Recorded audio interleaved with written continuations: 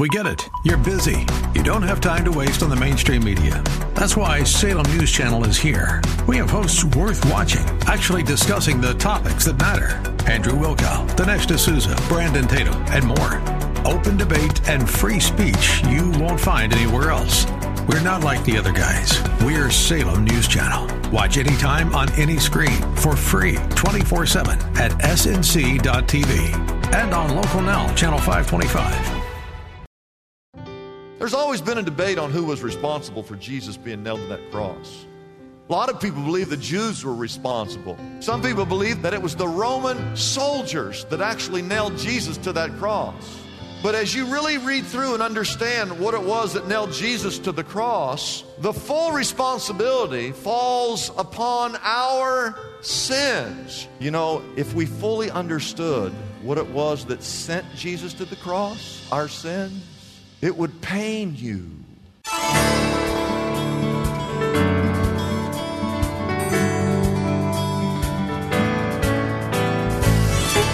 Welcome to Lift Up Jesus with Pastor Dudley Rutherford. I'm Kyle Welch. We are here every weekday at this time to share the good news of Jesus and to lift up His name to this city. No matter if you are listening right now from your car or at home or in your place of work, we believe that today's sermon from Pastor Dudley will be a blessing to everyone. So if you can, get out your Bibles and let's join Pastor Dudley right now with his message.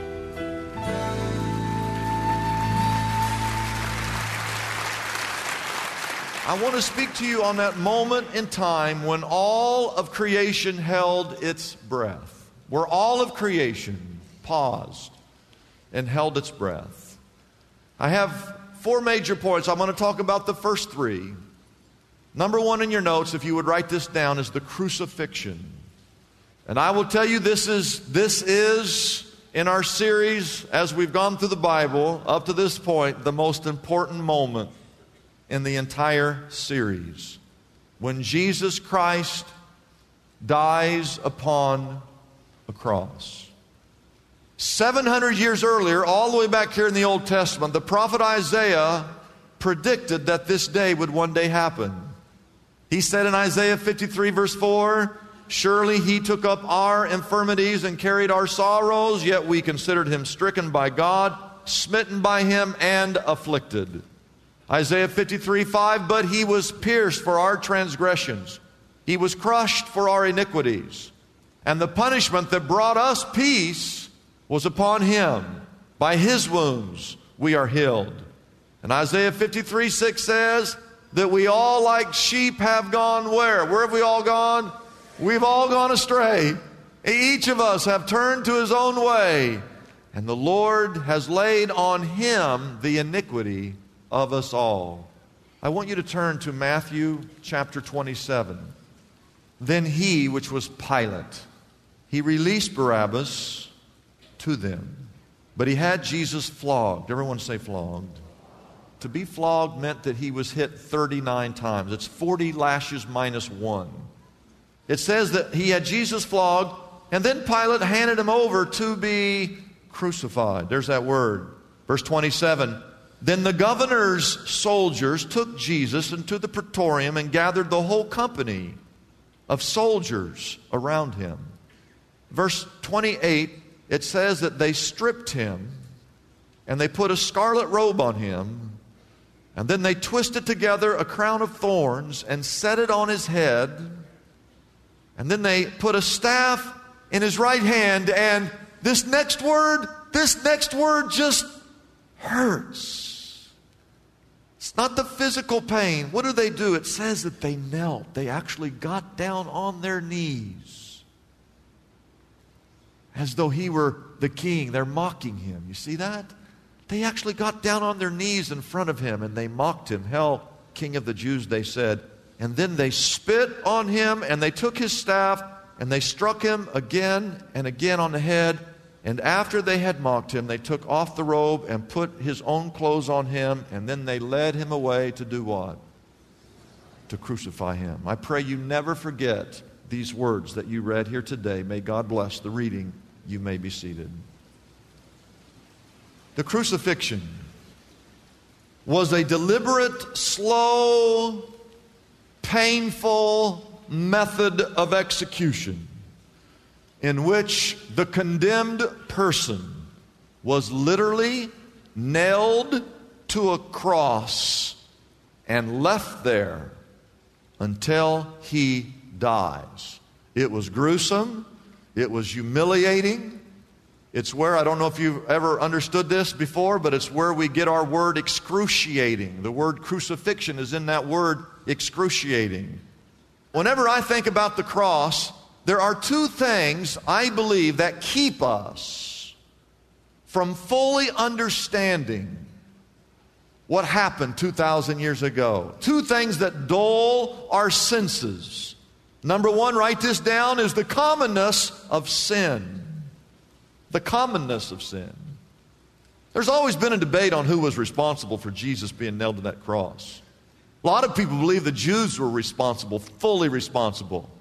Some people believe that the Jews had absolutely nothing to do with it, that it was the Roman soldiers that actually nailed Jesus to that cross.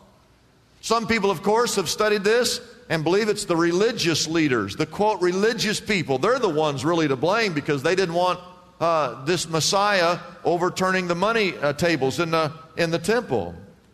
But as you really read through and understand what it was that nailed Jesus to the cross, the true credit, the full responsibility falls upon our sins, your sins and my sins. Now, I know you go to most churches today, you never hear a sermon on sin.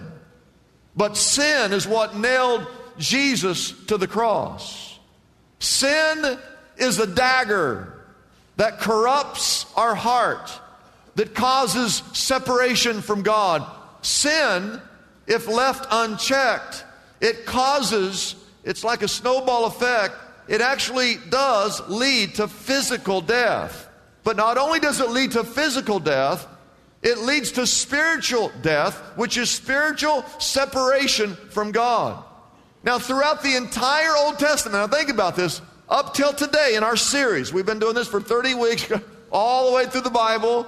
Now we're in Matthew 27. Up to this point, lambs and goats and doves had to be sacrificed for sins to be forgiven. But now, today, this point, the crucifixion, Jesus Christ becomes the Lamb of God. He becomes the ultimate sacrifice for our sins. And after He dies on that cross, there is never ever again a need for any sacrifices to be made, because Jesus makes the sacrifices once for all time for all sin on the cross. You know, if we fully understood what it was that sent Jesus to the cross, our sins, it would pain you. Sin would hurt you. Besides just the sin itself, you would never want to sin again if you knew that sin is what sent Jesus to that cross. The problem is we're used to sin. Sin no longer bothers us. Sin is everywhere. It's common. We no longer blush over sin. That's why Jeremiah said in Jeremiah 3:3, talking about the nation of Judah, he said, you all have the forehead of a prostitute. What did he mean? What does that mean, you have the forehead of a prostitute? It means that you've sinned so many times that you no longer are embarrassed by sin. You see, we've got a couple of problems. Problem number one is the commonness of sin. Number two, write this down, is the commonness of the cross. We see too many crosses in this country. They're on top of every church. We have them on our necklaces. I've got one. We have them on our earrings. We've got them tattooed on our bodies. We wear them on our clothing. We no longer understand the cruelty and the brutality and the humiliation that is associated with the cross. We think it's a cute little trinket, is what we think. John Trent said these words. He states that according to the medical profession, there are only 5 possible wounds which can be inflicted upon a person. Jesus suffered all 5. First was the contused wound, which is caused by a blow from a blunt instrument. Jesus was hit in the head with a rod. Micah 5:1 says, they shall smite the judge of Israel with a rod upon his cheek. Number 2 is the lacerated wound. This is caused by a tearing instrument. The cat o' nine tails, this is that flogging is a many-tailed lash tipped with metal and ivory, when in the hands of a cruel expert can cause unbelievable suffering.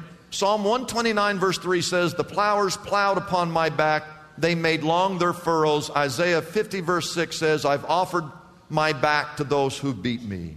The third wound is a penetrating wound caused by a sharp-pointed instrument. The crown of thorns upon his head produced this wound.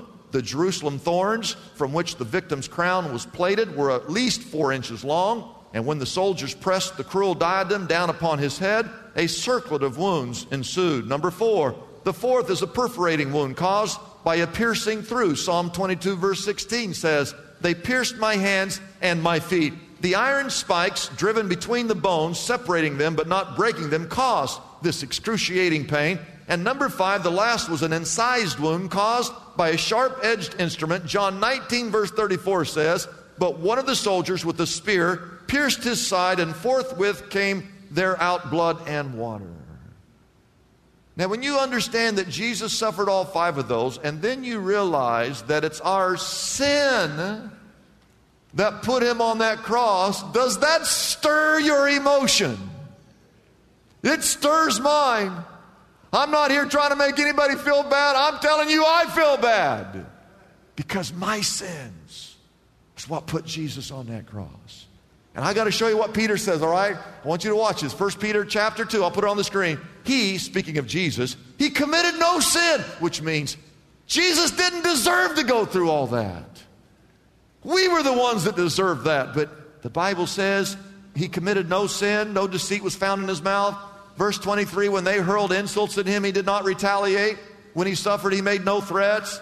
Instead, he trusted himself to him who judges justly. Verse 24, he himself bore our sin in his body on the tree. You see, he took all of our sins upon himself when he went to that cross, so we might die to sin and live for what? For righteousness. You see, when you think about all that, it should just make you not, I don't want to sin anymore. And it should cause us to live for righteousness. By his wounds you have been healed. And verse 25, I love, for you were. See, this is all past tense. This is what we all of us, this is past tense. You were like sheep who'd gone astray, but now you have returned to who? The shepherd and the overseer of your what? Your soul. That's what this is all about. That's what this whole story is about. And you came today on the day that Jesus actually dies on that cross. And when he dies, he was dying and shedding that sin so that his blood would be an atonement for all of your sins, so that you could place your soul in his hands and live with him forever and ever and ever.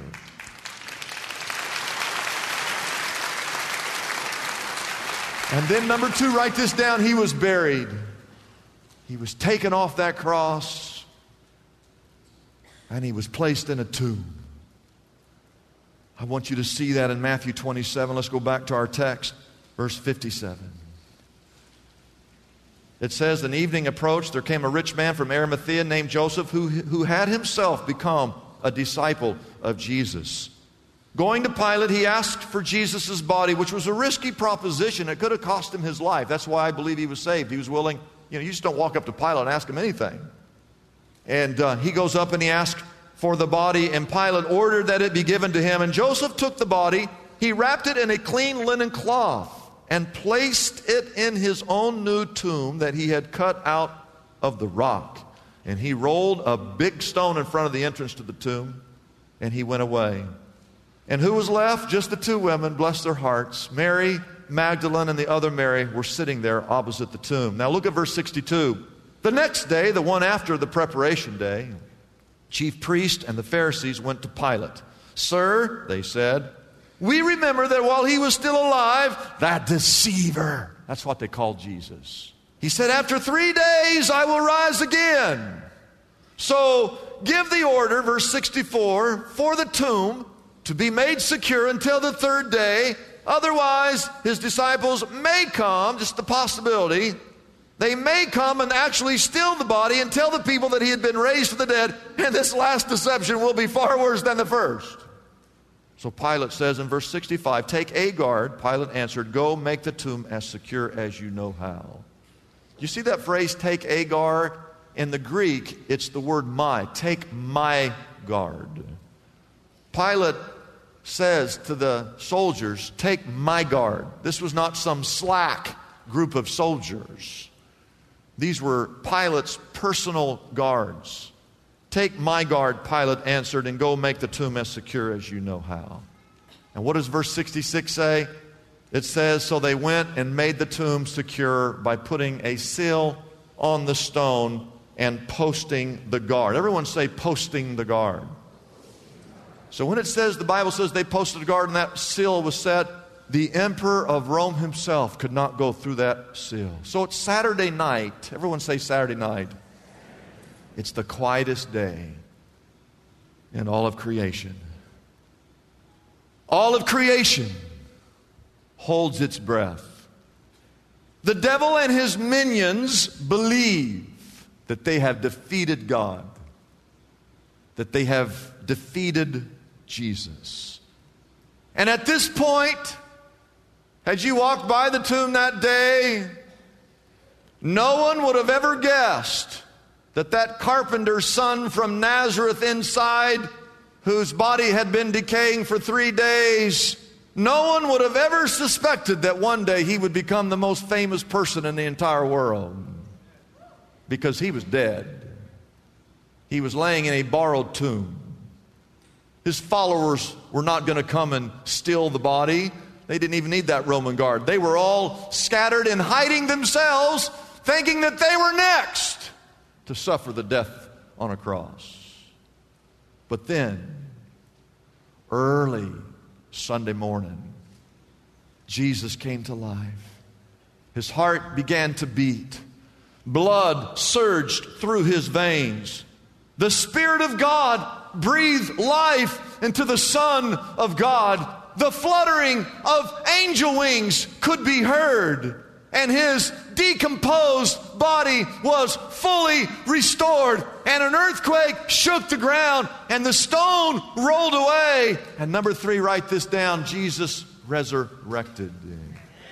He resurrected. He walked out of that grave on nail-pierced feet, and he defeated death, and he defeated the grave, and he defeated the power of sin. It's the single most important event in all of history. When that stone rolled away and Jesus walked out of that tomb completely alive, in that one moment, those of us that are here, we gain hope over everything in this world that causes fear in our lives. The fear of sickness is gone. The fear of not being good enough is gone. The fear of failure is gone. And the fear of death is gone. We gain that assurance that if Jesus rose from the grave, that we too one day shall defeat death and we will spend eternity with him, and no more pain, no more tears, no more separation, and no more death. I want you to take your Bibles and turn to Matthew 28. I want us to read through the resurrection. Just read through this text, and we're going to read it out loud together, okay? We'll start in verse 1 and read the first 10 verses. Read it with me. After the Sabbath, at dawn on the first day of the week, Mary Magdalene and the other Mary went to look at the tomb. There was a violent earthquake, and an angel of the Lord came down from heaven, and going to the tomb, rolled back the stone and sat on it. His appearance was like lightning, and his clothes were white as snow. And the guards were so afraid of him that they shook and became like dead men. And the angel said to the women, "Do not be afraid, for I know that you are looking for Jesus who was crucified. He is not here. He has risen, just as he said. Come and see the place where he lay. And then go quickly and tell his disciples that he has risen from the dead, and he is going ahead of you into Galilee. There you will see him. Now I have told you." So the women hurried away from the tomb, afraid yet filled with joy, and ran to tell his disciples. And suddenly Jesus met them. "Greetings," he said. And they came to him, clasped his feet, and they worshiped him. And then Jesus said to them, "Do not be afraid. Go and tell my brothers to go to Galilee. There they will see me." Now, in your notes, there are two phrases. And everyone in here can state one of those two phrases.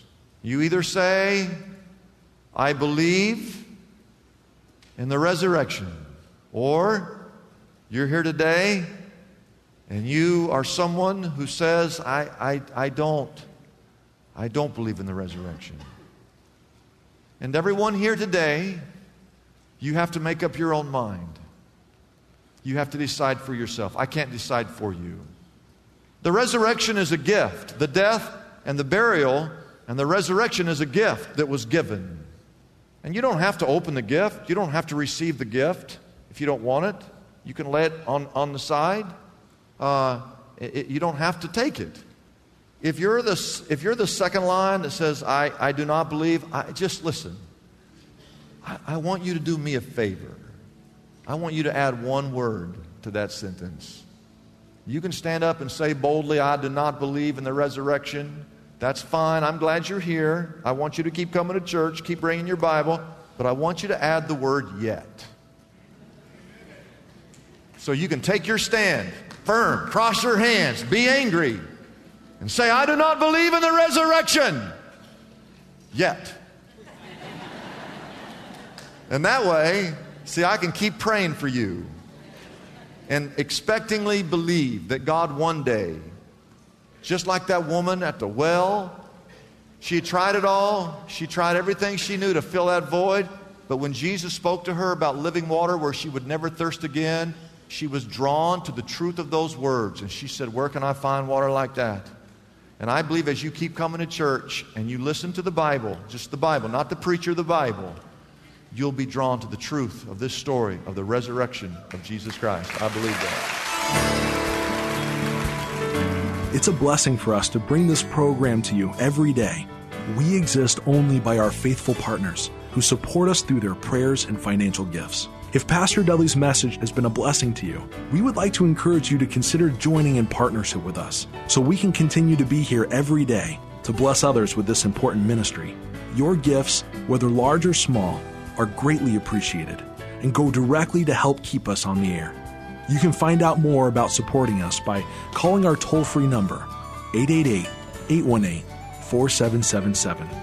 That number again is 888-818-4777. We have operators standing by and ready to take your call. You can also support us by going to our website, liftupjesus.com/reach. That address again is liftupjesus.com/ and then the word reach. Wouldn't it be great if there were accessible answers to our spiritual problems? Just like there's a smartphone app for calculating a tip or getting directions to a local store. Most of us have heard the phrase, "There's an app for that," popularized by the creators of the iPhone. Well, God has an app for the common problems faced by Christians everywhere. Are you stressed out? God has an app for that. Problem with crude language or gossip? Struggling with prejudice? Brokenhearted? Anxious? Or depressed? God has an app for that too. Pastor Dudley's book, God Has an App for That, is available now for a gift of any size to the Lift Up Jesus ministry. This helpful resource can be yours right now by calling our toll-free number, 888-818-4777.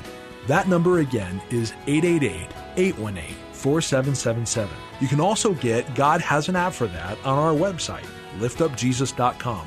That address again is liftupjesus.com. Come and explore the book of James and discover God's user-friendly solutions for some of the biggest challenges we all face daily. Get your copy of Pastor Dudley's book, God Has an App for That, today.